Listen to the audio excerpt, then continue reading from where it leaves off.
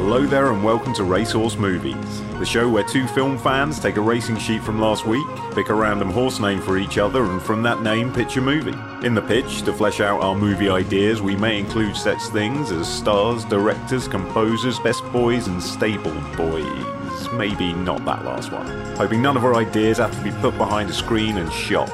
The sky's the limit, the horses are on the starting line, the jockeys are frothing.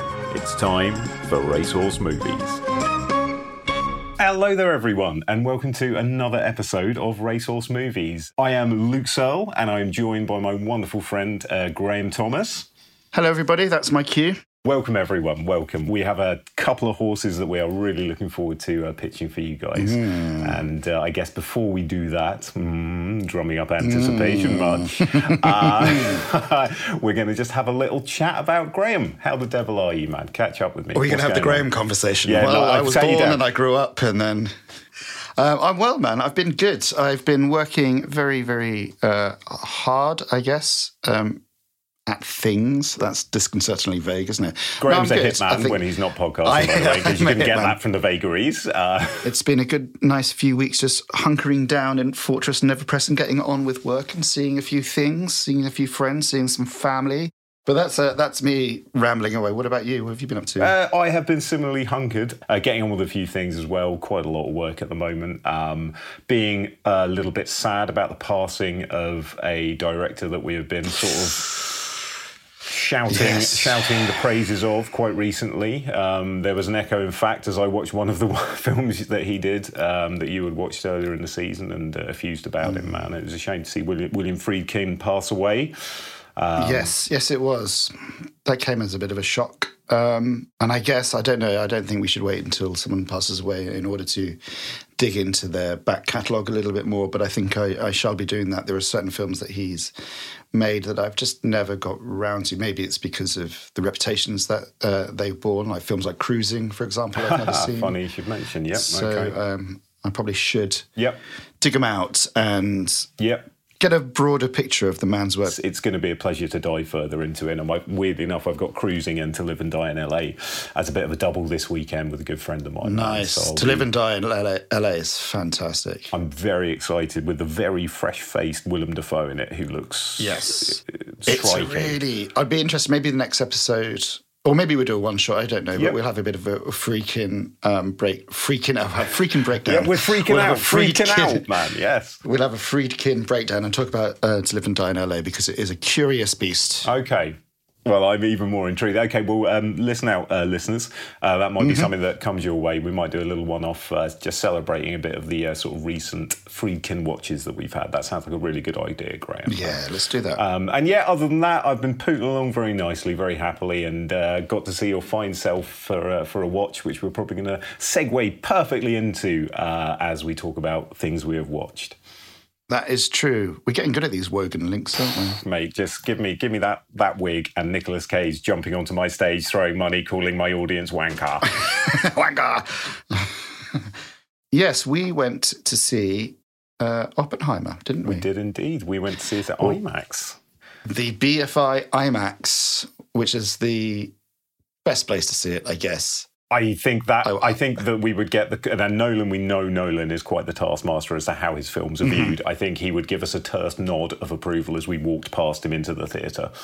I'm tempted, if I ever meet Christopher Nolan, to congratulate him on Tenet and tell him that I watched it on an aeroplane just to see what would happen. Yeah, just be like, I just can't believe it worked on such a tiny, fuzzy screen. Half of the screen had gum on, the other half was broken, Christopher. but I still got the full majesty experience of your vision. It spoke through the gum, the crack, the tiny sound system. It doesn't matter how much crack you take, that film does not speak to anyone on any level. It is rubbish. Yeah, and sorry to begin talking about Oppenheimer with tearing down his last movie, but I think that does bear some significance to the conversation, actually, because that kind of hits my level of expectancy as I was going in.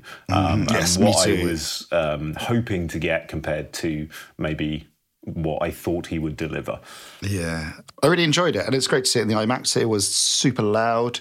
I wasn't lost in the sound mix. Well, the dialogue wasn't lost in the sound mix, as sometimes it can be in his films. I was on board with it. It was good. Yeah. I enjoyed it. Yeah, if I don't want to say like grown up, but it did feel grown up. Apart from, oh yes, don't do sex scenes, please, Christopher Nolan, because it feels like a robot or alien telling me how people have sex, and it really weird. Breaks some walls and throws me out of the movie a little bit. It was just the weird POV dream sequence of in the interrogation room. Yeah. Of Florence Pugh's character and Cillian Murphy having sex. It just seems so out of place, because that's the first and only time in that film we ever got anything from anyone else's point of view. Yes, very weird. Than Oppenheimer's, I think.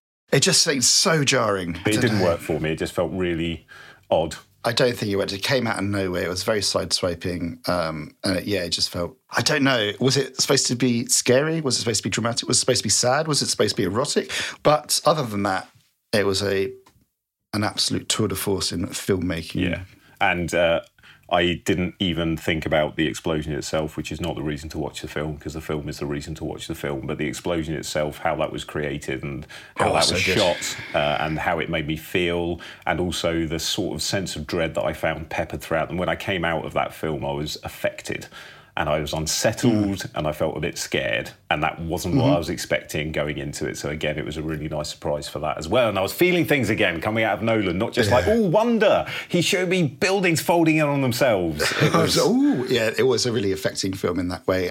So that was what we've been doing. I think maybe we'll do another one shot, because there's lots of things I want to talk about, other films that have come out and things that I've seen. But we haven't really got time. But we're going to crack on. We're going to give you guys the goods. We got Floyd is up there aching to hit that green play button, which he wants to hit the green play button and then go on a cigarette break. Yeah, exactly. So let's enable our poor Floyd. He's earned it, man. And let's invite you all into our Mind Cinema, because the shutters are up and we are ready. Let's do this.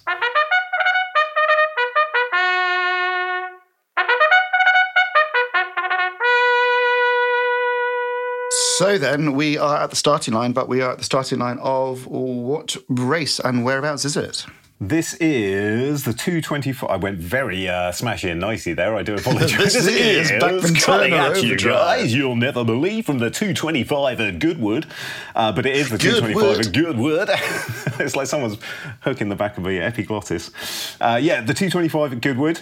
A fine race. We had quite a bunch of runners in there, actually. We had a good selection to choose from this week, 13 in total, I believe. And who did you give me, Graham? I gave you the mighty steed, White Moonlight. Indeed, and very muscular are its forelocks, if indeed that's possible with a horse. I don't know. Do they have forelocks? Maybe fetlocks. Fetlocks, because they blow in the wind. Anyway. Yeah, of course they do. Flippin' heck, right. And for you, in return, I gave you Sicilian Defence. And I do believe, without getting all authoritarian on your ass, that I went first last time. So I'd like to extend that courtesy to you this time, if you're prepared and all set, mate. All right, Sicilian Defence. I came very close to doing what I shouldn't have done with this. And I didn't do it. I kind of wish I was going to do, because when you said Sicilian Defence, we both laughed about it previously. Immediately in my head, I just started writing a prequel to The Princess Bride based on Vicini. Yep. And it was him. This isn't the pitch, by the way. And it was a mashup of Rosencrantz and Guildenstern Are Dead, The Princess Bride, obviously, and Titus Groan / Gormenghast. So it was like young Vicini inside this big castle as like a low-level schmuck or something. Yeah. And through his own brilliance, he gets his way through this huge, big conspiracy, or whatever, something massive is going on in the castle. He just manages to get his way through it in a kind of Machiavellian way and gets out at the end. And like escapes with Fezzik or something like that, man. Yeah. Anyway, but I'm not going to do that. Okay, well, look, that was a beautiful... We just got a trailer for the Minute 9 cinema, what we got there, so I appreciate that, man. And now our main feature. The main feature, this is my pitch. This is my pitch for Sicilian Defence. We start underwater looking up, and above the water we can see fire floating on the water, some dappled light, some men splashing in. maybe some arrows coming in. Voiceover. I've written a voiceover. So slow motion, you can imagine like the flames licking, or this inferno licking across the surface of this water. Yeah, you've got the roar of the flames, you've got the arrows going into the water. Exactly. Voiceover. Old man's voice, so I'm quite suited to this. Not an old Joe Pasquale, an old me. Well, like, I say. Like an old score 20 years ago, boy.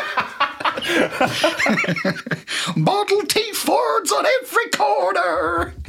I was having me an ice cream float. No, the voiceover is not like that. It's an older dude, and I'll play it seriously because it's a serious film. He came first to destroy us. He came on the breath of 1,000 ships, the burning heart of all of Rome, come to overrun Syracuse, to turn our Greek hearts to the Roman bosom. They came from Rome, but he came as death. Nobody lives now who remembers him, except me. I knew him. I stood beside the man who sailed the oceans, naming himself as Death. But we didn't come to call him Death. In the end, we came to call him Father. Directed by Ridley Scott. Exactly. So we come from that opening shot, close up of a chess game, swaying, creaking of a ship, close on the chessboard. The king is knocked over, and a laugh from a man. We pan up, and proconsul Marcus Marcellus laughs and asks how his opponent always manages to beat him. And his opponent, Gaius Corvinus, a youngish man and maybe mid-30s, just says skill, luck, determination, and a willingness to see the battle to the end. And then Marcus Marcellus leads Gaius out onto the deck of the ship, and we pan across and we have the big opening vista of 1,000 Roman ships all coming towards the beach, and ahead, the walled city of Syracuse. Title card, simply Syracuse, 1213 BC. Gaius surveys the scene, and Marcellus asks him, how does it feel to see your home? And Gaius says, I was a baby when I left here. The city is nothing. Rome is my heart, and Rome is my home. And then on their deck, there's a commotion from below decks, and a soldier comes up and says, Gaius, your brother.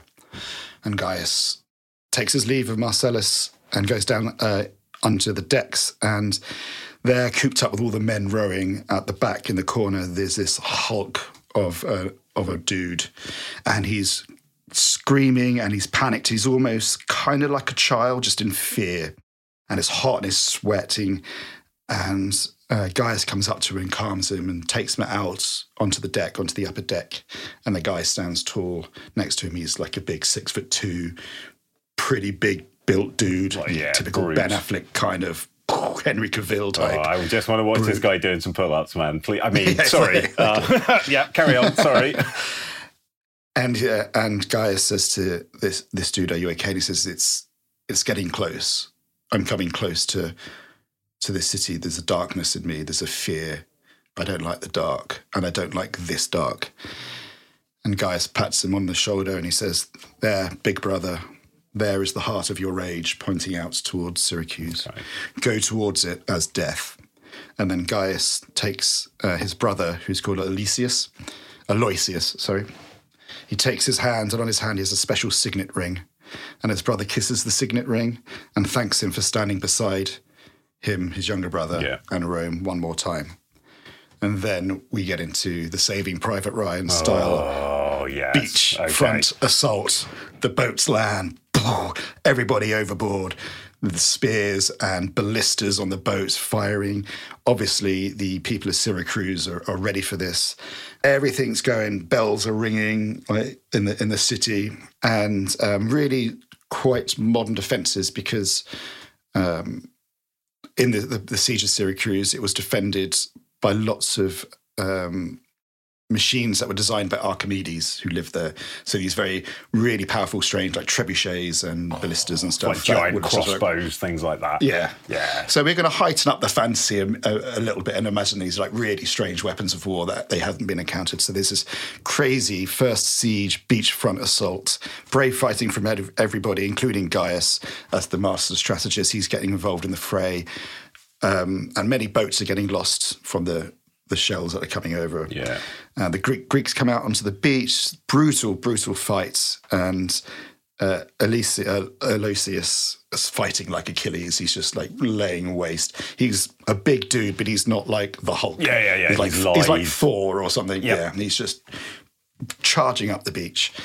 Big, short, sharp opening battle scene. Yep. You know, not this huge battle. It's just a very violent, bam, boats have landed. Yep. The beach is secured. And then we cut to nighttime. The brothers and the generals all drinking and they're talking of these defences that they've seen. Like, that was pretty crazy.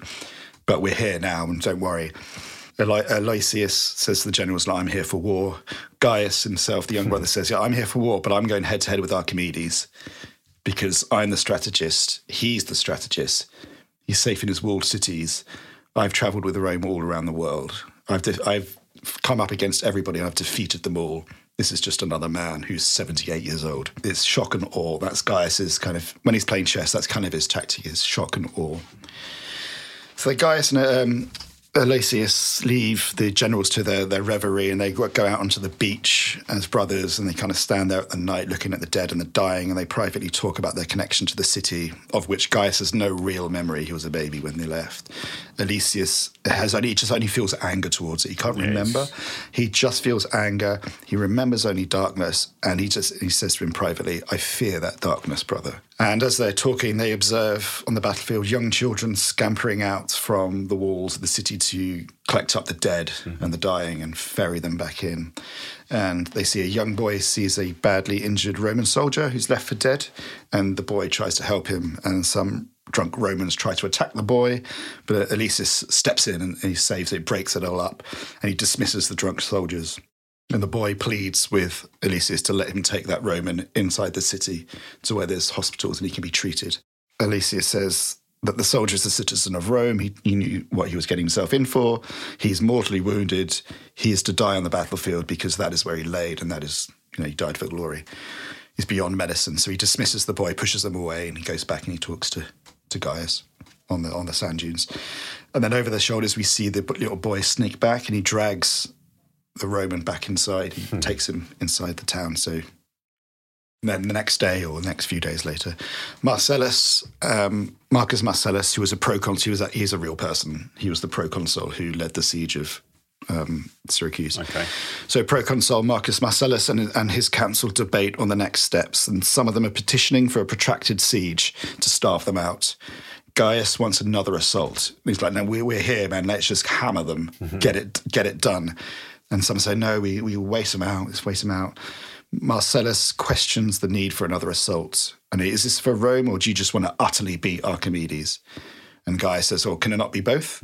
A long siege favours Syracuse because they're well stocked and they can get resupplies from Carthage, which will come eventually.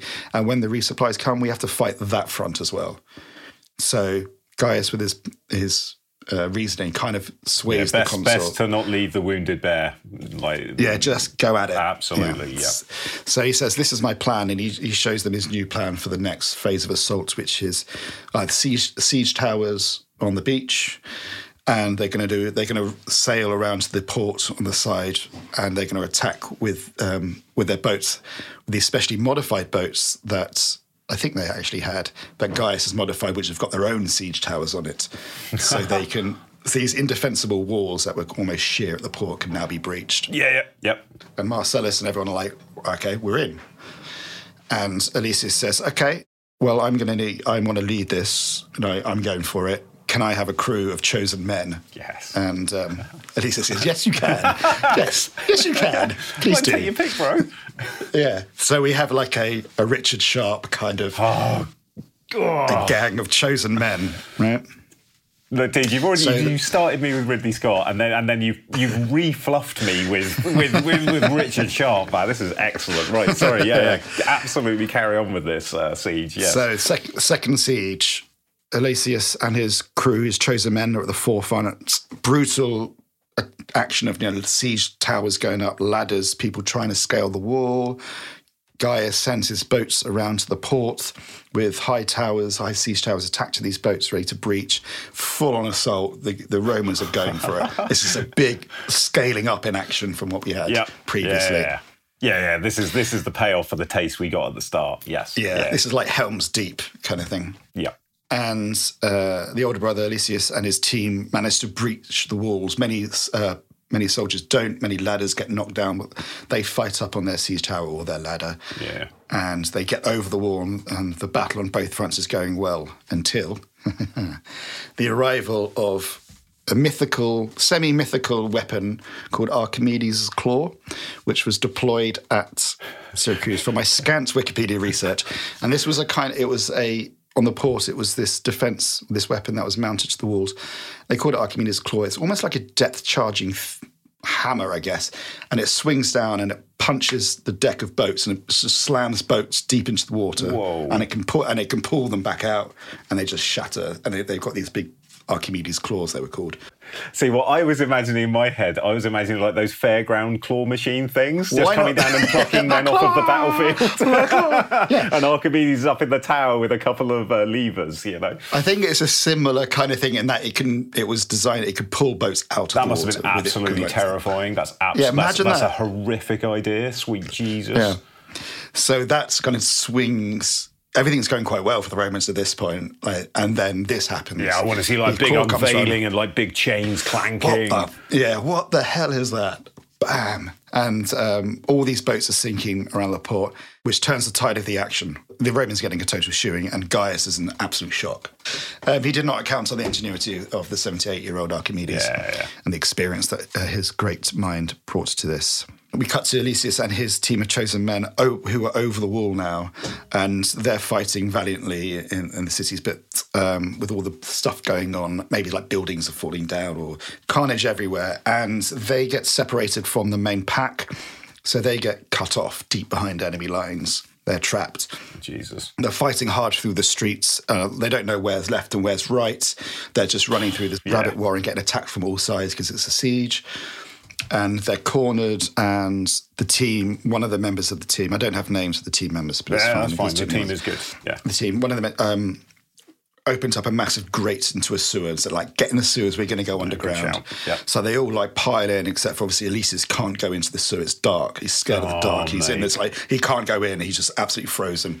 So what he does, he kind of has a flip out, and instead he forces them all in and says, I'm right behind you, and just slams the gate shut, and he just defends it. He's having a brave fight, and he's about to be totally overrun when the building he's next to, like the wooden awning collapses on him, and they all kind of falls down, and it just done. And that's the dum dum dum dum dum dum end of the scene kind of thing, It's all building up.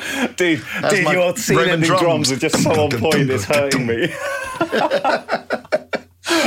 And scene ends black as he gets flattened by the awning. Darkness. End of the scene. Yeah. Act 2. Devastation at the Roman camp. So many ships lost. Demoralised men. Yeah. Gaius is in his tent alone, staring at the chess set in despair, just trying to figure out what the hell went wrong. How did it come to this? Marcus Marcellus enters and rages at Gaius, and he's extolling the brilliance and power of Archimedes and how he's bested Gaius, like at both turns now, and the waste of men and resources. And then cut to Alexius wakes up, opens his eyes, and he's in a strange hospital. People moaning in pain, doesn't really know where he is. And he sees like this field hospital in the middle of the city, very ramshackle. There's young, there's the old, there's Romans, there's Greeks, there's men, there's women. Everyone's equal in their pain and misery and suffering. Yeah. And then a young boy called Lucius comes over to Alexius and dabs his head with water. And Alexius grabs his arm and demands to know where he is. And then he hears a Roman voice, or someone speaking Italian, I guess. Roman, whatever, doesn't matter.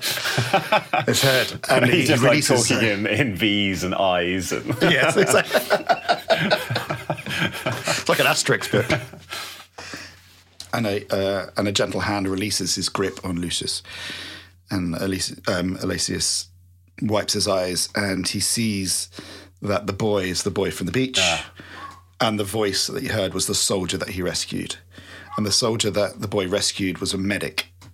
And that's one of the reasons why the boy saved him. And now he says, this is my second life. I died for Rome on that battlefield.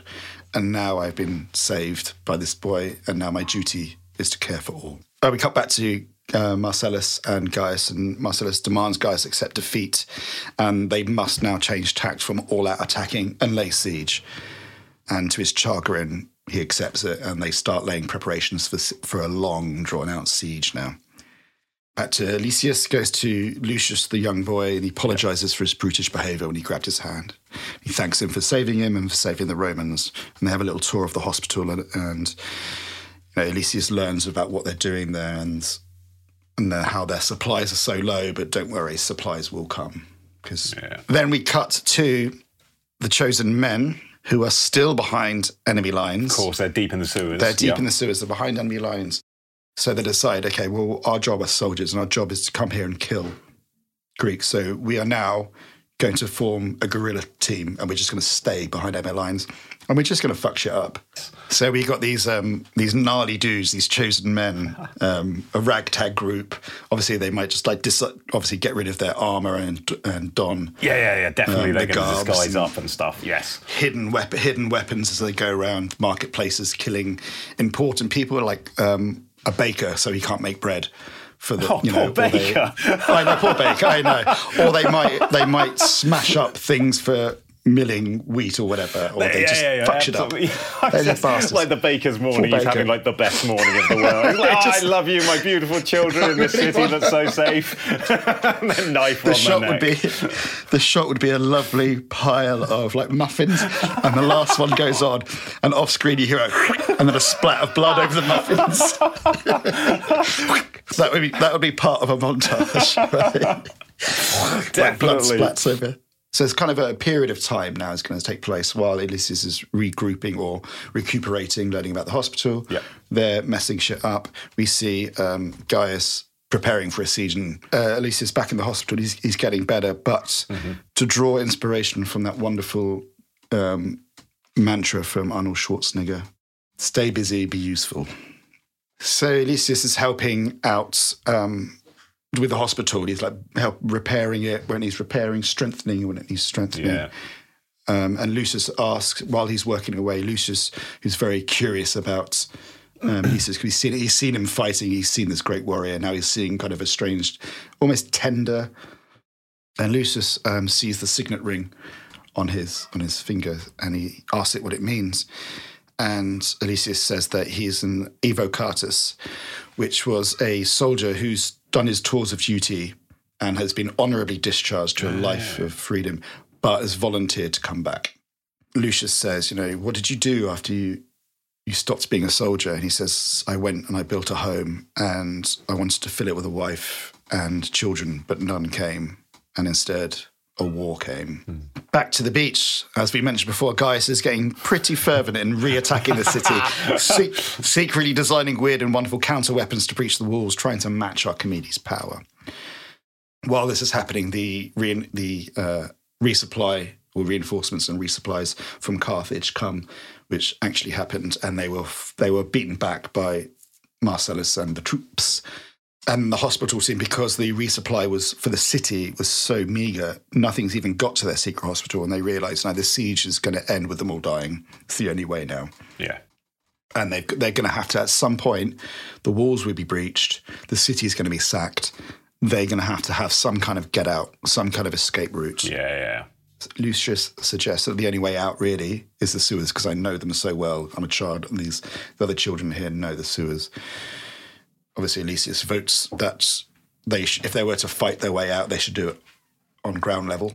But he's overruled, and he says, if you go down to the sewers, you're all going to die, but it's not up to me to decide because I'm a Roman. And he packs his bags to leave.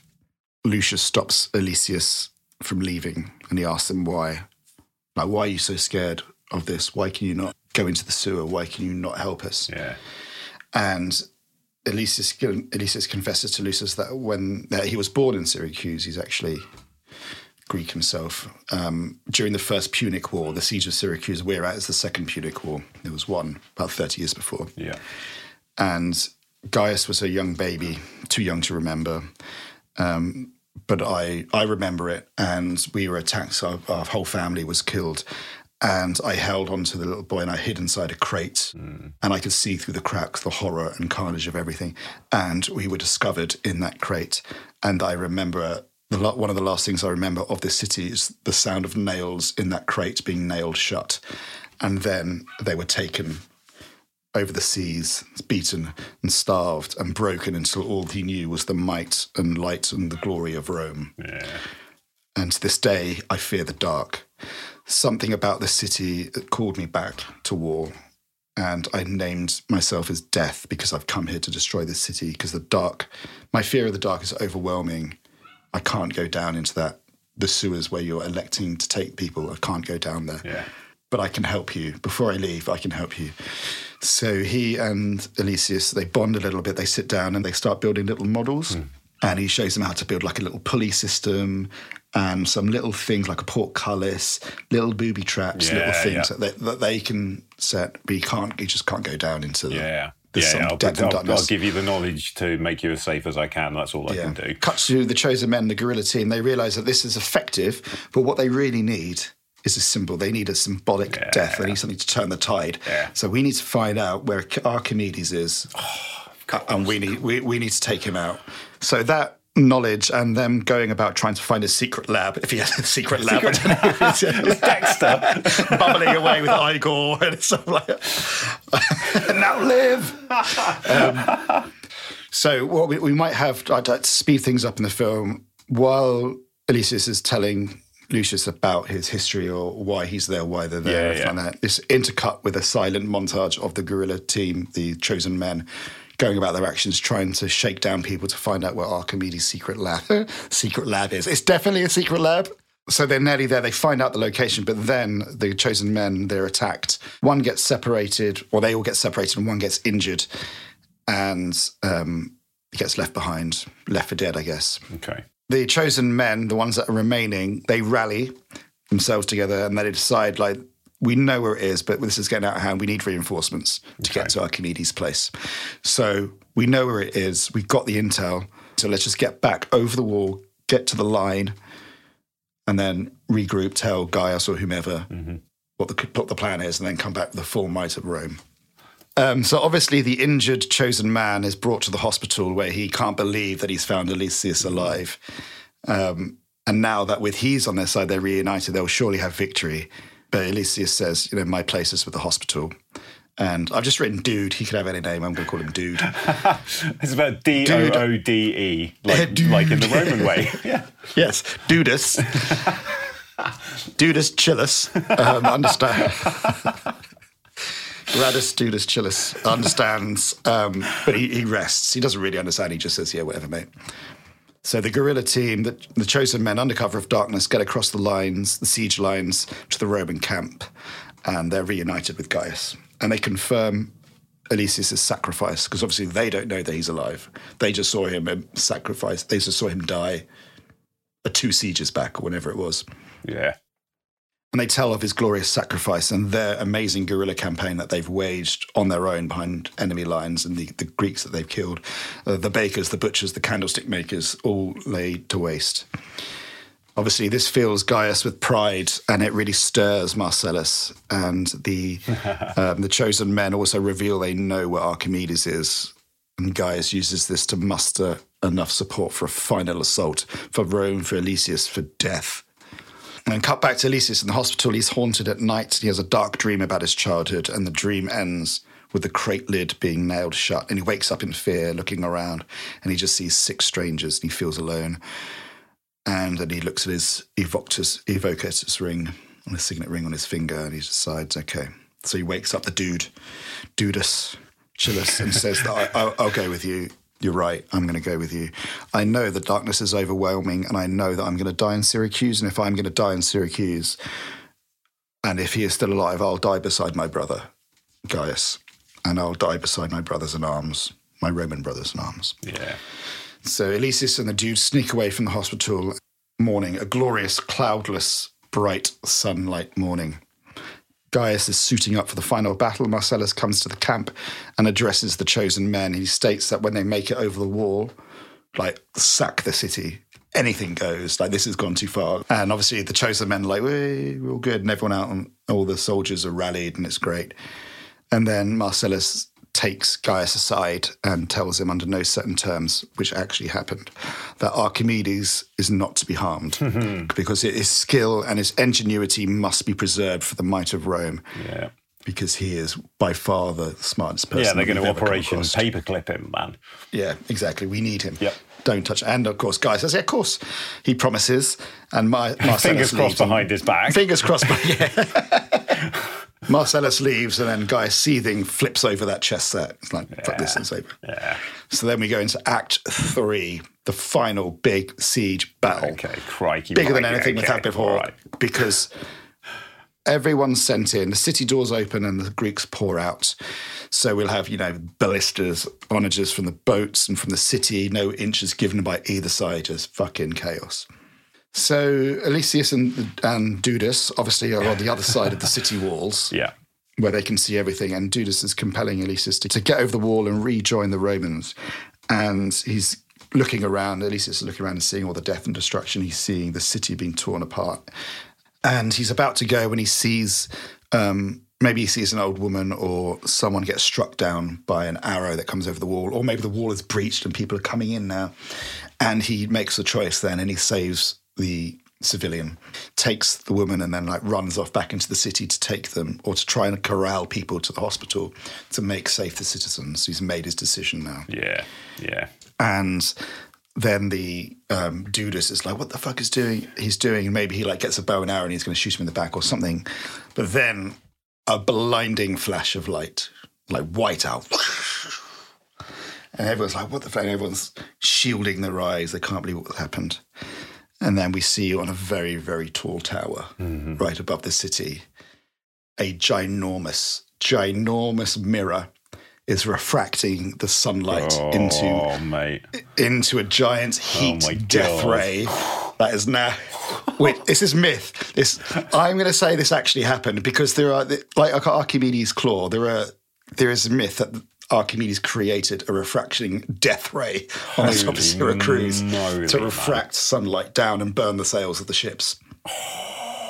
How cool is that, right? That's incredible. That's absolutely incredible. I'm a glasses wearer. I used to try and do this with grass in the garden and things. Oh my goodness, man. So he does this. We see this mirror and we see these ships suddenly just burst into flames. My goodness me, man. We're going to heighten the fantastical element of it. Maybe the death ray is sweeping across the beach. Yeah, that's why I can see burning people up. Yeah. It's like the worst dragon you have ever fought. It's yeah. Gaius and his crew get over the wall and they can't. Gaius' mind is blown in the worst way possible. He must be so angry. He's so angry and lost, and I can't believe this is happening. I'm lost. But he's over the wall now, so the bloodlust, the madness, and the chaos of seeing this effectively a dragon just lay waste to everything. Yeah. It's got to him. So then we get into the basically the sacking of the city. So we're over the wall now. All the Romans are piling in. Everything's going amok. Gaius is leading the charge. It's absolute chaos. But Gaius and the chosen men are like an arrow through all this chaos because they've got somewhere to be, which is Archimedes' studio secret lab. Yeah. So they're fighting their way through up to the observatory. They're making a beeline for it, where the death ray is. And they bust in, and this is also true. Archimedes was killed by a Roman soldier in that battle who either didn't know who he was or didn't give a fuck about the orders. He just runs him through in real life, despite the actual orders to protect him. So they're going to bust in, and maybe the chosen men is like, we've got him, we're going to take him back. And Gaius is like, no, not have anything. And just like a real blunt death with no glory, no honour, nothing like that. He just hacks him down or just runs him through. Yeah, the most Pyrrhic of victories for our boy. Yeah. Yeah. And he's done that. And as he's done that, Dudas comes into the observatory because he just catches up to them. And obviously he says, oh my God, you guys, Gaius, your brother is alive. But he's gone mad. He's killing Romans. He's saving people. He's not himself, he's killing Romans. My brother lives. Take me to him. No, don't. So then that beeline now steams towards the hospital. And we'll have, when we get to the hospital, like random Romans are attacking it as they're attacking everything. And the medic and Alexius are fighting them off. Maybe the medic dies and shakes he should do, because we've had some touching nods between the two, and a really terse like love has occurred. I can tell, exactly. Even though there's a couple of nods and some eyebrows. Yeah. And then he dies, and he says, like, thank you for standing behind me, brother, or get as many out of here as you can, that kind of thing. And then Alexius defends, and then the chosen men and Gaius come, and they're like, I can't believe he's standing there on this side. Alexius says, like the younger brother, Gaius says, like, come with us, brother, don't let us fight you, don't let us take you out because you are... Do not make me raise a sword against you, brother. I make you do nothing. Can we do it in Fassbender voices, in Papa Quick voices? Don't make me. Do not raise a sword to me, brother. And then Alexius says, I came as death to Syracuse, but all this time I was fighting against my past and my home, which is Syracuse. So the younger brother and the older brother will have a fight. Sword fighty. Heavens to goodness, yeah. And then the younger brother, Gaius, maybe gets defeated. Yeah. So the younger brother comes to his senses, and he and the chosen men realise, and they turn and they stand beside Alexius, and they defend the bloodlust ravagers that are the Roman soldiers who are running amok, and they defend the hospitals so that they can escape. So Lucius and everyone are funneling the sick and the dying down towards the sewer, and Alexius and Gaius are defending so they can get away. Gaius gets struck down, maybe some arrows hit him. He dies very valiantly. The chosen men die very, very valiantly. And now it's just Alexius, and he gets beaten back to the edge of the sewers. He's the last man there, and he jumps into the sewer despite his fear. He's fighting super, super bravely as Lucius and the sick and the dying are going off down into the tunnels. And then the last we see, Lucius and Alexius are separated by the portcullis, and Lucius cuts the cord, and the cullis comes down, separating the sick and the dying away from the tunnel so they're safe. And Lucius looks at him, and they don't share any words. He just sees the look in Alexius' eyes that this is my time. I'm going to die underground in the darkness of Syracuse, my home. And he rushes off back into the tunnel, and we see like silhouettes of him just getting overrun by all the army, just getting cut down really valiantly and bravely. Can we get him to give Lucius his ring before he does that? Oh, yes, yeah, nice. Through the bars of through the bars, he can hand him the ring. Cullis. Done. Fade out, fade back into the sick walking out of the city, and all around them there's dead soldiers, and crows are eating Roman and Greek alike, because the crows don't care about the dead. And we're close in on the young boy as he looks down, and we push in on the young boy's eyes, and then the VO comes back, and he says, I am old now and alive. Those who survived moved on, struggled, scattered, settled, and endured. His history did not fall into legend. They did not sing songs of his name. He fell from memory, except from mine. I live on, and soon I will fall like the autumn leaves. Gone, and with me his legend. But I will take it with me to the other side, to tell those that are dead about him, about the man who arrived as death, but stayed and became our father. A Ridley Scott film.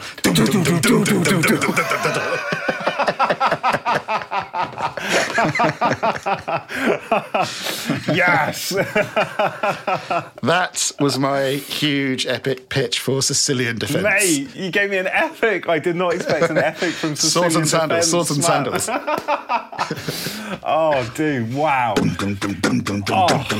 You gave me drums. Dude, I had you drummed at the end of every act. This was just, that was perfect. That's the theme throughout the film. We'll have that's the main theme. Yeah, Hans is not going to have to work too much, man, but it will be effective Hans, god damn it. Mate, oh dear, that was epic. It was in every sense of the word. You gave me a laser. You gave me a laser, mate. I did scant research. There's some movements that are accurate. Dear Google, did Archimedes have a big laser? Did he have a death ray? Yes, he did. Why would you not put a death ray in your film? Oh, but apparently, God, he man. did. Peter Jackson came to mind at some point. I did. I was thinking about Peter Jackson, actually, but... I don't know where, but I was thinking I'd like an Ian McShane in there somewhere because I just want to see him in robes. Yeah, and I think like maybe Marcus, I'm not sure how old he was meant to be, but like I was thinking maybe him. He's pretty old, and it's there's no pictures of him. He can be whatever he wants. Yeah, there's a few. There might be an age. Carvings. Maybe he's in his 50s or 60s. I do not know. But Ian McShane is Marcus Marcellus. Yeah. Sorry. Anyway, I'm going to shut up. Tell me about your casting. Tell me about your thoughts, man. I don't really have too much casting. Sure. I would like for Elysius. I'd like Henry Cavill. Oh. I can imagine with the curly or the cropped hair. Sorry, the red cape. The swords, the sand. Obviously, he can do all the action. He's a hulking behemoth, massive behemoth, but also quite. I can imagine him quite lithe and agile. But I think he could. I think he could do the troubled tenderness and happy. Imagine this first smile we see on his face. Say probably hour like 1:45 or something like that. And you, oh God, he's beaming. He's got warmth. There's, I think he could sell that change. I think he'd be really good. For some reason, guys, I had like he's not my favourite actor, but like a Charlie Hunnam kind of. Like he's kind of charismatic and charming, got by on his looks. So I'm just imagining the amount of people who have prefixed bringing Charlie Hunnam into a conversation with exactly what you said. He's not my favourite actor, but we could always call Charlie Hunnam, I suppose, man. I suppose. Well, you certainly get a variety of accents, if nothing else. Yes, all in one sentence, I think. Yeah. No, but actually, because I also do have a lot of time for Charlie Hunnam, and I think that Lost City of Z was amazing. And he performed his absolute ass off in that, and he can, given the right that's true. blah-blahs. And I think this would be a good opportunity for him to show some of that, because he shows the same amount of obsession and drive in Lost City of Z that we need him to show with this. That's true. I'm really liking the picture of Hunnam and Henry together.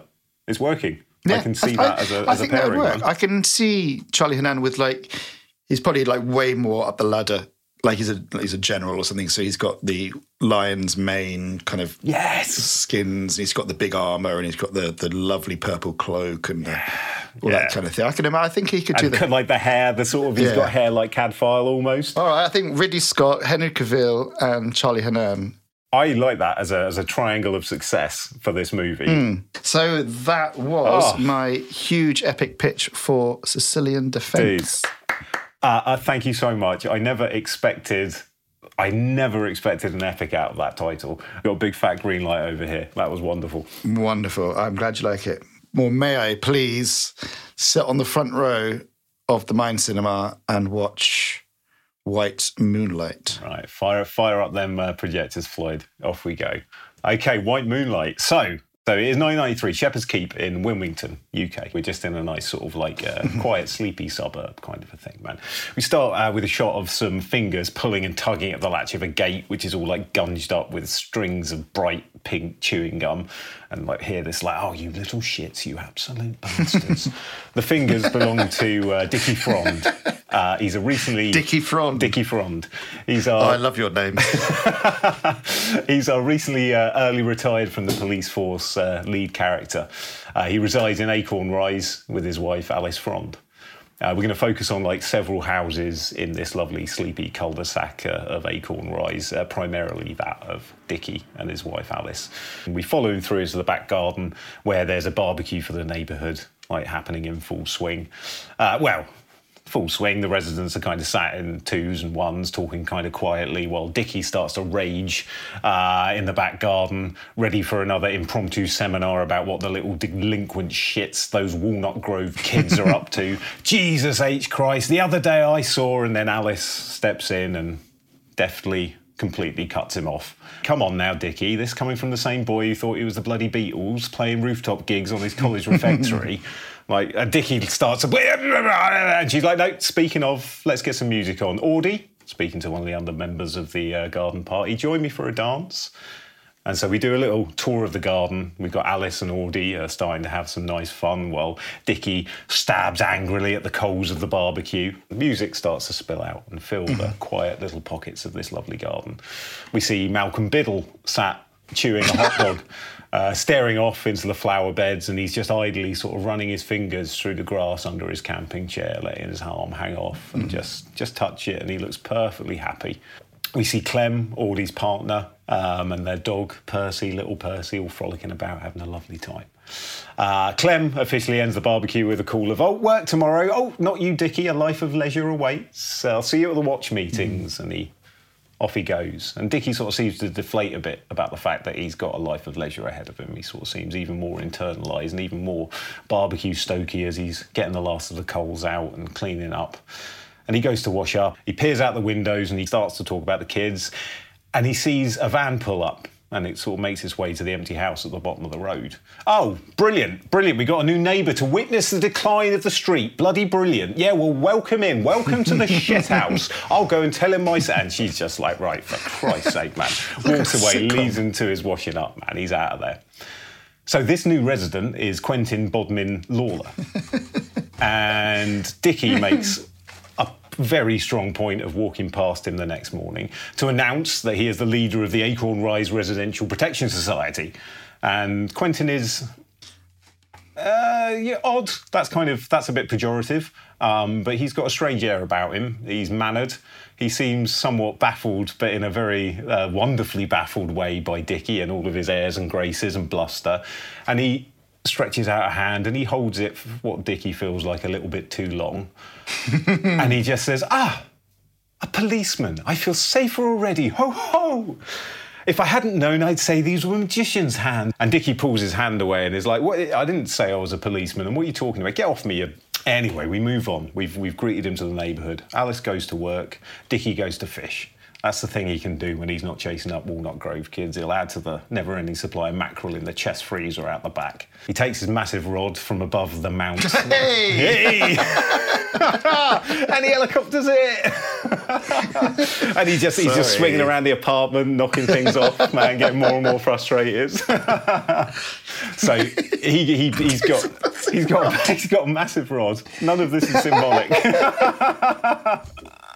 I think it all is symbolic, Graham. I've just realised all of this is symbolic. I've got problems, man. Don't read anything into the subtext of this story, guys. He's proud of his rod. He's got it mounted above his fireplace, man. It's his pride and joy. And it catches pretty sturdy loads of mackerel with his biggest comment. Anyway, come on. Move on. So juvenile. So he gets his fishing apparatus. He gets his tackle out. Now I understand why people fish. It's never been apparent. I've never talked about fishing with someone before, man. And now we're talking about fishing. It's amazing. It's just lots of genital jokes. He gets his tackle out. Yeah. So he goes and grabs his tackle from above the mantle, and he shoves his rod in the car. Shoves it right in the boot, in the trunk. I thought she was called Alice. You leave Mrs. Frond out of this. She's suffered enough. So he jumps in like the car and does a sort of Terminator-style scan of the surrounding gardens for a sign of these kids, for a sign of a poo, for a sign of a bubblegum wrapper. And as he's driving out of the little cul-de-sac, he has to swerve out of the way of Quentin and this big sort of pool installation truck, Bert's Little Swimmers. No, not Bert's Little Swimmers. No.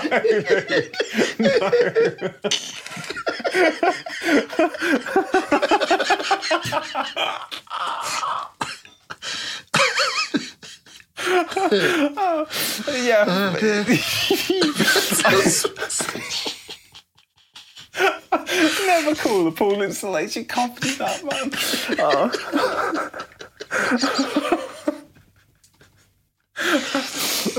So a swimming pool installation truck is right behind Quentin, and he has to swerve to get out of the way. And Dickie's, pool label, fuck me sideways. Noise of that getting dug. Great, brilliant. He turns up the radio, hits the road, and as he burns rubber, there's a familiar sort of song, the same song that him and Alice were sort of swaying to before he broke free the other night. Something about the moonlight. And so with Dickie away, we get to see Quentin almost sort of gliding around the neighbourhood in his weird, strange, but very, very lovely and open way. He keeps popping in. Do you mind if I pop in? I'm just going to pop over. He's that kind of a... Okay. So he pops into those houses that have residents home that aren't at work, and each one, sort of like during the handshake, a bit like he did with Dickie, sort of notices something. Like the dirt under Malcolm's fingers. Mr. Biddle, sorry. And he's like, oh, green fingers, oh, we have a curator in our mix. How marvellous. And then he goes over to Audie and Clem's house and he notices the way Audie has such a lovely way with words. And quite marvellous. I've been rapt. Don't apologise for such tales, young man. Audie mentions Clem and his architecture, and Quentin is gleeful at this point. He's getting so excited by seeing these passions. So all throughout these meetings, the handshake remains held, but the folks he's talking to and introducing themselves to, they don't seem to mind that at all, like Dickie did. They're open. They're gladly sharing this enthusiasm that Quentin is pouring out at the things he notices. This breath of fresh air. Yeah, he's a lovely, wonderful, wonderful person. Not if you're Dickie, but to everyone else, he seems lovely. We now get a view of our first neighbourhood watch with Dickie holding court. He leaves, of course, with news of the pool. Most people are really excited and like up for it, and they're like, oh, we might even get an invite. This is amazing. We've just our first pool. This is Acorn Rise's first pool. We've never had anyone who do such a thing over this. And he's like, look, yeah, it's not the pool. It's the noise the installing of the pool's going to make. And like, yeah, he's probably one of the bloody hippies from the 60s. He's probably one of those guys. Pampas grass. That's what's happening next. Pampas grass out the front. We're a seedling or two away from Pampas grass, and I won't have it. I think we should tell to the listeners out there fair point. The myth of Pampas grass. Is it a myth or is it a fact? I think, like fondue, it's a good signifier of something, Graham. It might not be a definitive. Yes, there is. In this country, or maybe in other countries, I don't know, but specifically in this country around about the late 60s, 70s, 80s, in urban areas or the suburbs, there was, if you saw a neighbour who had pampas grass outside the house, then you were inclined to believe that therein their abode there lay swingers. Oh, yeah, it's a bountiful amount of free love. Bountiful amounts of swingers. So if you ever see pampas grass outside somebody's house, have a knock and see what happens. Enjoy. Yeah, go for it, guys. There's no judgment here. Bring it on. So that's what we mean, dear listeners, by yes, so thank you so much for Hmm. filling that up. And this is what, as understandably, Dickie is terrified about. He doesn't want this to turn into the of last course. days of Sodom. Yeah, exactly. It's a cul-de-sac, for God's sake. It's Acorn Rise. Yeah, exactly. He's got to protect it. So we get to our first neighbourhood watch, as I say, and he immediately cuts off this pool excitement chat, man. He's like, no, Quentin's a bad seed. He's bringing the neighbourhood down. Look, anyway, good news, everyone. It's been a 2-mess weekend. And he flips a big old chart, and on this flip chart, he's got little, like, diagram of the cul-de-sac, and he's got like little magnetic stickers of poos and bubblegum wrappers and things like this that he's made, that he's positioning all over the place. As he says goodbye to the neighbours, he cranes his head over at Quentin's home. Quentin is playing that bloody song. You can hear, treat me right, to get rising, white moonlight. The sound's just about reaching Dickie and Alice, and she starts to sway and boogie a little bit next to Dickie, man. And like the arm comes round and they cozy up a little bit. And then he sort of comes to, marches him inside, slams the door shut. Music and a pool installation. Well, this bloke is a real catch, isn't he? We drift over to Quentin's. We let the camera follow over to his. And the music's getting louder and it's starting to swell, and we're starting to hear White Moonlight in its all of its glories for the first time as it's taking us and the camera onto this journey over the top of Quentin's house. He's sat outside humming, lost in reverie next to his brand new pool that's suddenly appeared out of nowhere. Interesting. And the camera takes a walk around the block, and we get to see the neighbours reacting to the music as it drifts in through their open windows in this lovely summer's eve. And we see Alice upstairs in their house, and she's kind of grooving out to the music, and she's also listening for the sound of Dickie going out for his evening patrol. Then we see 2 fingers in a shot very similar to the one at the start of the movie, above the latch of a gate. And we see these fingers take some gum and shove it deep inside the latch, mirroring completely the shot at the start of the film. And we pan up and we reveal Dickie mashing the gum as deep as he can into the latch of the gate and looking off in the distance. And then we follow him as he sneaks around the neighbourhood, leaving a trail of petty destruction and small-time chaos, ready to fuel his next wonderful oration on these fucking Walnut Grove kids. So Dickie has another meeting. And the flip chart's out again. He's raging. He's listing all of the vandalism caused by the kids. And he's left a pretty good trail this time. The stickers on the board are off the hook, man. And he starts to try and turn the neighbourhood watch against Quentin. The residents say there are more things to worry about. We got some awful graffiti that was scrawled over the entry fencing. And at this point, like, Dickie gets a bit upset. And he's like, fuck, I put a bit of time into that graffiti, man. I thought I'd done quite a good job. In his head, we just see him, like, get, like, really, like, defensive about it. And he's desperate for, like, this recognition. But he can't step forward and ask for it out front, man. He's got to come up with these crazy ways, man. And he gets really offended. The guys are even more on board with Quentin than before. And then Dickie's like, right, there's nothing else I can do, man. And we cut back to Dickie in his element. And he is, of course, shining up his rod and putting some feather flights onto his hooks and just getting himself ready for another fishing session, because, again, that's kind of all he's got, bless his heart. He's zoning in and he's listening to the music that he loves so much. We know he did. He used to play on roofs, for goodness sake, man. And, true to form, Quentin stumbles across Dickie singing like this. Ah, I hear a true calling. Forgive my earwigging, of course, but what a sweet sound you made. Please, go on.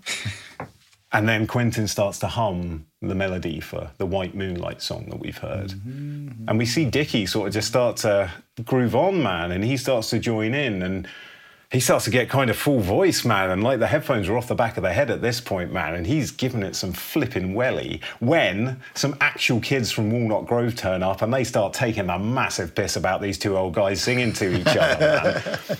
Kids, toss up! Laugh at him and Quentin, stood there singing to each other, weird old bastards! Get on their BMXs, yeah. I don't know what they were riding. I think they were, yeah. Tiny little enthusiastic other kids, I guess, that they rode into the grove. So the next night, like, and Dickie takes this, like, he almost feels guilty for blaming all the stuff on the Walnut Grove kids, so he can't even really be angry at them, man. He's kind of a bit of him's like, oh, I guess I sort of maybe deserve some of this, but Quentin's the one that made me do that, and he's the one that fucking, so he's like, right, I'll keep blaming them. I've got to get this guy out, man, because he's my new little fixation. It was like just looking after the Grove. Now I've got an actual problem I can get involved with, man, like, or I can make for myself that's way more meaningful to me, because now my feelings are actually involved. So he breaks in to Quentin's garden. So, well, maybe a little bit of sabotage. I'll bring him down a peg or two, like he brought me down. Not really sure what he's going to do, but he wants to do something. He's kind of also aware that this is maybe not the sanest thing that he's done in his life, and it's important. It is. It's important, and it's kind of the only important at the moment as well. So as he's going in, he can sort of like see Quentin bobbing around in the background. He's slowly creeping his way in. Quentin's going and turning lights off, so he's getting more cover in the back garden. He goes up to the pool. And there's sort of like, we hear the song playing again. Quentin's obsessed with it, man. And Dickie's crawling along, and he's like, "Well, I could wee in the pool. I guess I could wee in the pool."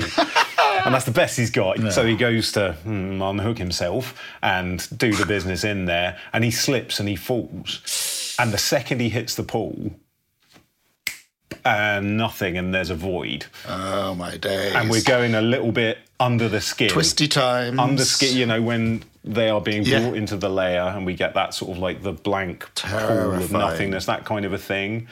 And then he's fallen into Broomfield's cave. He absolutely has. So he slips into a pool. You've got this weird under the skin style.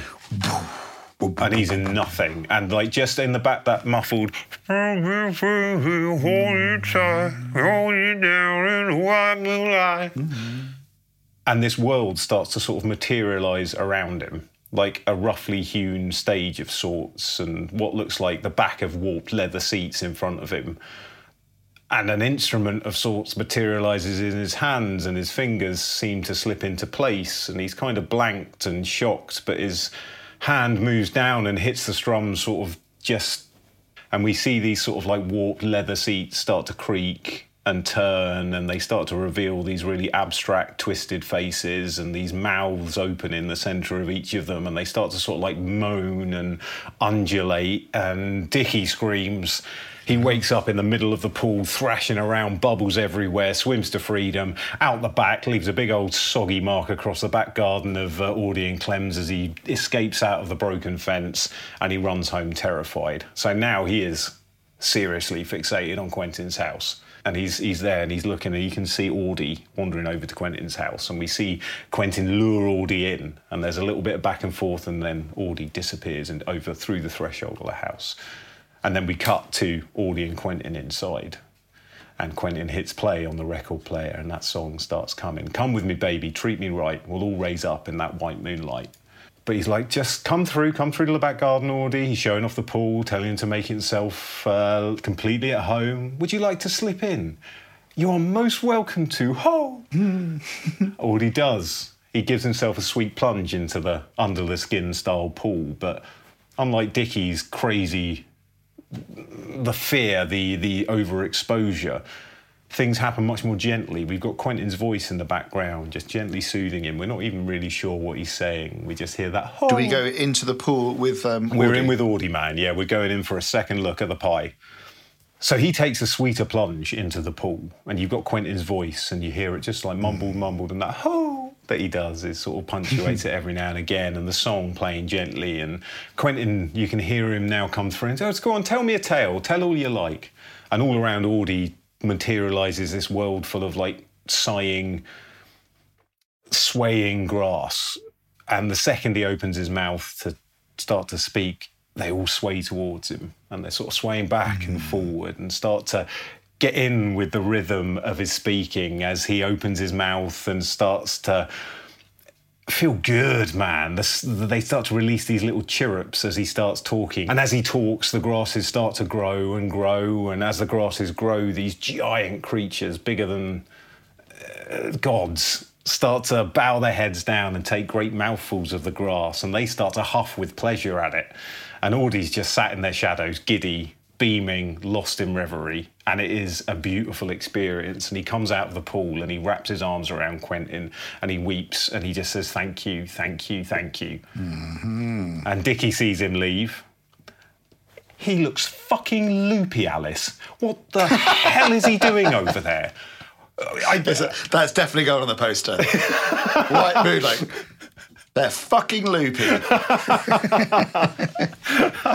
and he's like, he looks off his head. He looks like he's on something. I bet he's got stuff in there, man. And the song's coming out of the front door as Audie's leaving, and Alice is singing along, and she's staring off a little bit into space, singing along to it. And she's just like, what scares you about fun, Dickie? You push away all the things you should be holding tight, love. So the next Neighbourhood Watch meeting, we've got Audie. He's effusing about the trip in the pool. He says it's the best thing that's ever happened to him. He doesn't give details as such, but tears clearly come into his eyes as he says how wonderful it was. Clem hugs him. Dickie's scared.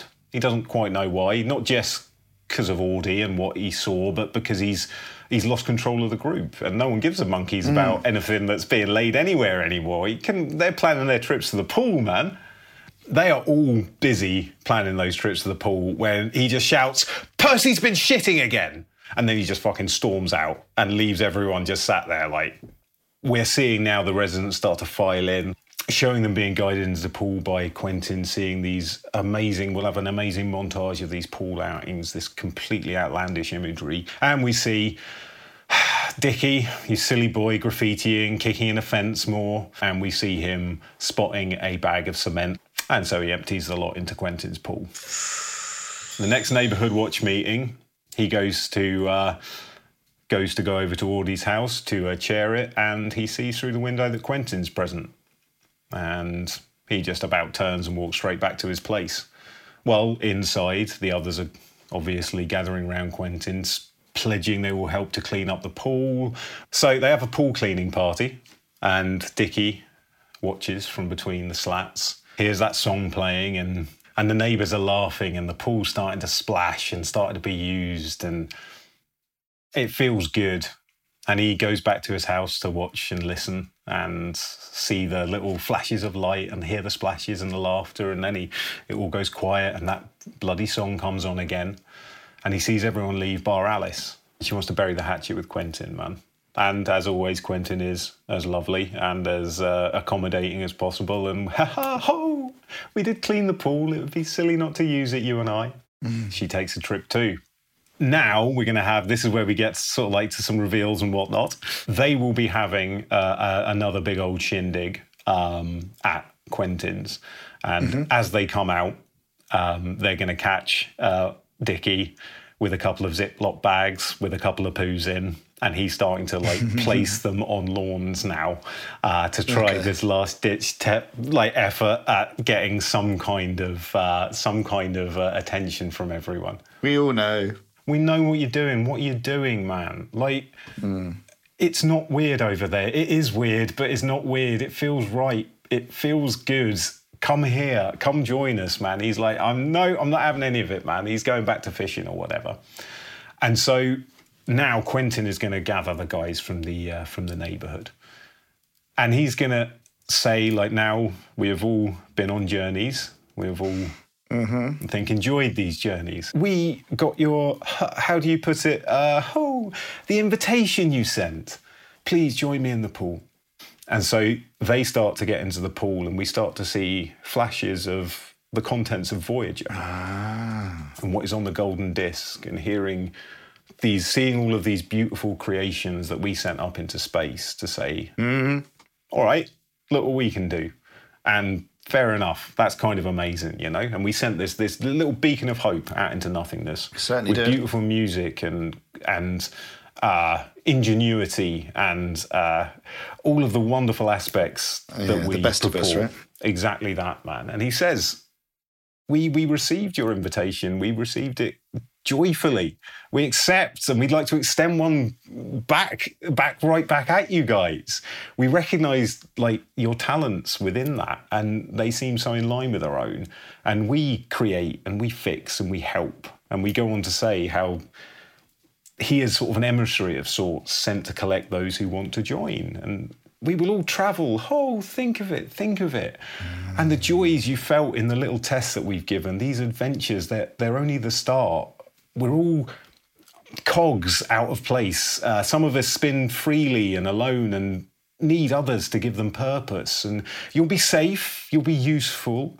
And they're getting hit by imagery now of the planets they visited and the seeds that they have sown coming to life and the creatures, and they're spanning over the great landscapes that they have barely even touched, and feeling that happiness again and feeling that draw and that satisfaction, that beyond primal, it's firing straight into the good bit of the stomach where the love's kept, man. The song, like, forgive me, I'm sure you're all slightly bored of by now, but it's a primer. It's as much a primer as it is a divining rod, and it kind of seeks out those who will most benefit this work, and it opens up your minds a bit, and it allows a slower progression into these worlds, unlike poor Dickie. And he gives him sympathy, bless his heart, because he's like, I know he went in unguided, and he had no context, he had nothing to help him, and he just saw crazy creatures screaming at him. And that is not, he did not go to the right place, he went to a place.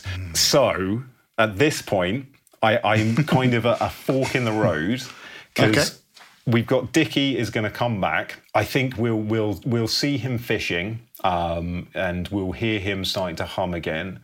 And we'll have the radio switch on in the car that's parked by the side of the river, and White Moonlight comes on, and he starts to really give it proper welly this time, man. And like tears start streaming down his cheeks as he's bellowing out into the river on his own, but as if he's in front of the audience that he was so terrified by previously, man. Something sort of clicks into place, maybe. And then he's going to go back, and he's going to witness the pool that everyone is in. This blast of what only looks like solidified white moonlight is going to fly down and hit this pool. And it kind of captures it, and it starts to lift the entire body of water upwards like a big old jelly with people in it. And Dickie sees this, and he's like, so this is where What I think I want to happen, to be happy and lovely, and to like plug into some of the Cocoon vibes that I got going on here, and not plug into some of the Close Encounters kind of thing. Right. So what I kind of want him to do is to go grab his fishing rod from the back of the car. I want him to cast it up and catch Quentin somehow with it.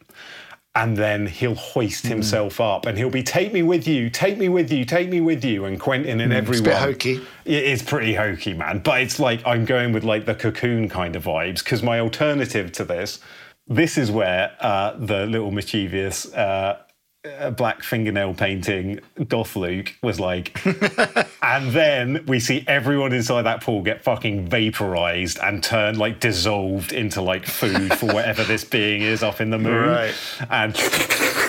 And this is happening like all over the world. We pan out and lots of people are just getting sucked up in these bodies of water that have been tricked by these emissaries. So that was where the naughty part of me wanted to go. I think. But I want more hope and niceness to occur. The dark ending is a bit of a cop-out. I don't want that. That's not. I prefer the nicer version. Me too, man. Definitely. I've got a very hokey ending. Okay, do you want a hokey ending? Yeah, of course, man. I've got a guy fishing an alien and going to space. So yes, I do, man. This is the primo time for it. Hokey ending. They go up into the cocoon-like spaceship to explore the paradise of their new adventures. He's left behind now, and he's left with the empty swimming pool. So what he does is the next night he goes there and he gets his guitar and he sits in the pool and he starts to play. Nothing happens. He starts playing White Moonlight. Still nothing happens. And then eventually he gets his box that he's had, we can set it up earlier, of like percussive instruments, tambourines, and he rounds up the Bass Street Kids and he has a jamboree. He has a jamboree in the pool and they all play along and he teaches them all White Moonlight, and then the beam comes back and they all go up. Yes. That's my hokey ending. Yeah, we'll just take him because I don't want to kidnap kids. They haven't got enough exposure. We'll just take him. Well, yeah, we can do like an ET ending, like they help him to go up. They believe him because they've seen this or something. They help him to go up. Yeah. But the idea, like he's seen this and he's very lonely, but he knows that he wants it. He wants to go, he wants to explore. He's ready for it. When he sees them go up and then he tries to hook on, it's not from a sense of don't leave me alone or what's happening. It's the take me with you. I'm ready. Yeah. This is euphoria. Yeah. I get it now. I understand. Yeah. And then that's denied him and he has to find another way, which is to actually just be yourself and sing loudly in your garden with your guitar or stand on maybe he does it on the roof or something. Yeah, he tries. He just tries these weird things. In front of the pool, man, definitely. Yeah. And then he gets beamed up in a lovely cocoon ending. And that is White Moonlight. And that's White Moonlight, baby. Oh, I loved it. That was so sweet and terrifying and weird. That's very British as well. That's got a nice... Yeah, I wanted it to feel like very, very... and I've cast like a pretty give or take of rather British cast, maybe one American maybe. We'll talk about it kind of a thing. But I wanted to have that feel, man. I really liked he had a really good British sensibility to it with a bit of horror, but that also stepped over into some American style suburban dread Lynchian thing. I thought it was a really nice marriage of the two. It was nearly a set in 50s suburbia, I think. That was kind of, it was that kind of a thing going on, man. Starman, that was another touch point for a movie that was, Yes, Starman's a great example. Kind of. Yeah. So we got some casting, man. Let's get some faces into the Mind Cinema to go with the story. All right, who you got? So I was thinking for Dickie Frond, and he is recently retired, remember, and I think that this is age appropriate. I was going to go for like a Ben Chaplin, man. Oh, nice. Okay. I've de-aged him slightly from retirement, which is like 73. Sorry, yeah. So I was thinking like forces, like early retirement. 50s. Yeah, and I think Chaplin's probably, he's hitting around there now. He looks amazing. He does. It's Ben Chaplin, and I'm glad we finally got a role for Ben Chaplin in this podcast. Yes. I've got a few. Okay. Ben Chaplin's a great shout for Dickie. That was kind of all I had for Dickie, man. Have you got anyone else on the cards? For Dickie, I have Reece Shearsmith. Oh, He'd be able to do finickety so He well. will get the button down, frustrated. He's done it again, and no one can do that button down English repression better than Reece Shearsmith. And then from that, for Quentin or for Malcolm or Audie, I've got the rest of the League of Gentlemen. Oh. So Steve Pemberton and Mark Gates is like a reunion of these guys. I can imagine them playing off each other. I thought Pemberton would be a good Quentin. Yeah. But he would also be quite a good Audie. I think he'd be a good Audie. I'd like him to be an Audie, I think, man. He's got that orator's warmth about him. Yeah. I've got Alice, Sally Hawkins. And then for Quentin Bodmin Lawley, I was thinking Tilda Swinton, maybe. Okay. Or John Malkovich, if we were going to go slightly weird, but he's too weird because he is an alien. Let's play cards. I've got... I've got Richard E. Grant. Oh, E. Grant. E. Byer. E-Ek. Yeah, he'd be good. For Alice, I've got... You had Sally Hawkins, I had Alice Lowe. Oh. Because I think she could do the exasperation and the clean-cut kind of... You're being an idiot. And the wonder and happiness. And director-wise, like, this all depends on budgets, obviously. I've got four. I've got I've got three. The first one, I think Luke had a toddy or something at this point. I was like Ken Loach, because he has done, like, The Angel's Share. He's done these light, beautiful, frivolous kind of films as much as he's done his very serious, polemics kind of a thing. Do I mean Ken Loach or do we mean Mike? Mike Lee. I don't think Mike Lee's much sunnier. Anyway, Luke was having a toddy. Let's they're discounting it. I'm saying it because it's written there. I'm doing an Anchorman. I'm just saying what's written in front of me. So let's clear our palates. I was thinking maybe Paul King, who did Bunny and the Bull. Yes, he'll be lovely. And the Paddington films, obviously. He captures that brilliant, wonderful, and happiness quaint... and joy and just celebrations, man. Then we can get Hugh Grant as Quentin. Oh. He will do that. So wonderful, so sinister and so charming and so delicious. And delicious. And I want to not trust him. Even when people are... But then trust him at the end when he's the alien and said, I'm going to take you to some beautiful places. Everything's going to be fine. Absolutely, okay. Hugh Grant. And then maybe Michel Gondry, I was thinking, because we could make all of these great planets could just be made literally in these ad hoc, beautiful way that he does. Michel Gondry's a great shout. And he's got that fantasy and he doesn't apologise for his fantastical flights of fancy, and that's kind of what we'd need for this, I think. Absolutely. That is a good shout. So I think out of all of those, I'm backing Michel Gondry for this. I think that's an inspired shout. The weird, handmade, lovely worlds that they go into and the in-camera strange effects he would generate, whether as they're falling into the pool and going into the... Okay, right. We'll talk to his team. We'll send out some feelers, okay? That is amazing. There we go. Dude, thank you so much for the casting as well. Cheers, dudes. There we go. What Moonlight, everyone. Sugar, this is kind of bringing us to the close of things. The proceedings are wrapping up. I guess it is. I guess the only thing left to do is to choose some horses. Let's choose some horses. Where are you going to take me on a date for the horses? I am going to take you to a lovely place called Thirsk for 6 o'clock. Okay. For the British EBF Maiden Stakes. 6 o'clock at Thirsk. Okay, let me have a little browse. And some lovely horses. I would like to give you Jones Angel. Thank you very much. I absorbed. That's in there. Thank you very much, mate. In return, I'm going to give you... I nearly went in... I nearly went Oliver then. I'm going to give you Starlight Stanley, because it's Starlight Stanley. That's maybe you want to talk like that. Blue luck. So sorry, without any accent other than mine own original one, Starlight Stanley for you, sir. Starlight Stanley, okay. I've got an idea. Okay, Starlight Stanley, I like that. Okay, fantastic. Well, first, Graham, thank you so much for that. Thank you for the in every ways epic that you pitched. That was brilliant. And thank you guys out there for listening, as always, and we hope you're all doing really well and enjoying yourselves as much as we're enjoying ourselves. And, of course, feel free to drop us a line. We've got Racehorse Movies, all one word, at theneverpress, all one word, .com. So thank you all so much, and I guess we're going to wrap things up. And until next week, guys, take it very easy, take care of yourselves, lots of love from us both. Cheers for listening, and we'll see you soon in the Mind Cinema. Bye-bye. Love you, bye! Well, there we have it. Another episode of Racehorse Movies is over. We both hope you had as much fun listening as we did coming up with these films and recording our pitches.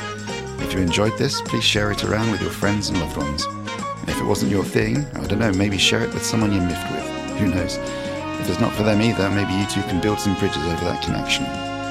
But if you did like picking up what we put down and you fancy checking out some more content from us, then head over to theneverpress.com to take a gander at our novels, poetry and other bits and bobs. Anyway, that's about enough from us. Hope to have you back next time for some friendly chat and barely thought through pitches at Racehorse Movies. Ta-ta!